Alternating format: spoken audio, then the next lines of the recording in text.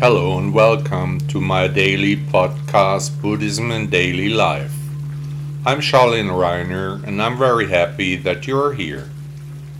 Please also download my app Buddha Blog English from the stores of Apple and Android. Thank you so much.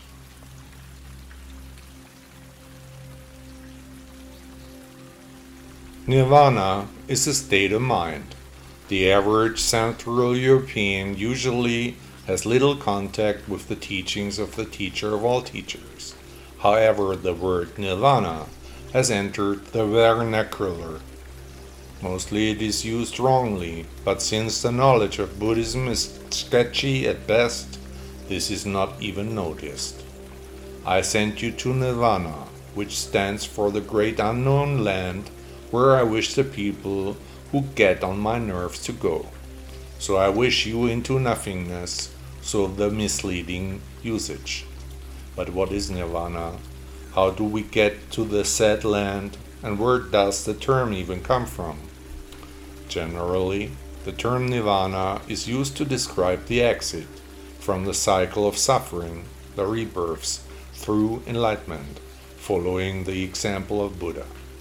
However, there are quite different views, so also the comprehension of the circumstances associated with existence is equated with nirvana. In contrast to the modern Western view of paradise after death, however, nirvana is not the place where milk and honey flow, but can be achieved already in life, because nirvana is a simple state of mind. According to Buddha, it is entirely up to us how we feel, whether we are happy or not. In any case, if we firmly believe in the concept of cause and effect, then we are on the right path towards enlightenment and nirvana.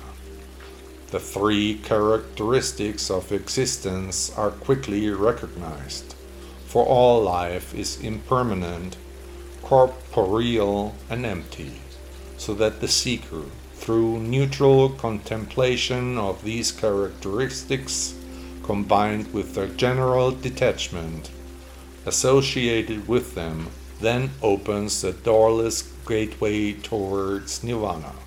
The attainment of nirvana is often also equated as a break with the world, since enlightened people pay almost no more attention to conventions, since they have seen the true connections. Here one speaks now also of the entrance into the stream.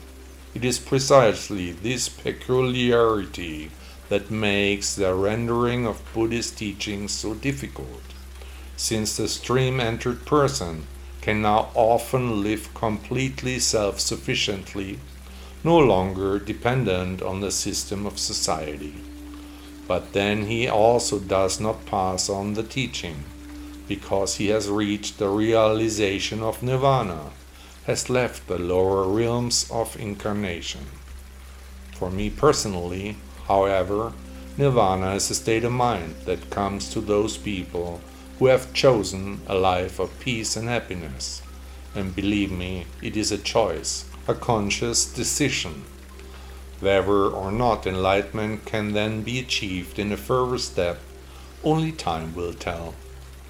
Do you want to take this attitude of mind? Then the path is your goal. Buddha once said, best gift is health. Frugality is the son of wealth. Most faithful clan is trust, and nirvana is highest bliss. Did you enjoy the podcast? Thank you for listening to Buddha Blog. Did you notice that there are no ads running here? That you are not annoyed with consumer messages? Would you like to thank the author of this blog for his work with a donation? Support me. Contribute to the extensive costs of this publication. Your support can help to continue the important work we are doing for Buddhism. Please also download my app Buddha Blog English from the Apple and Android stores. 1000 thanks.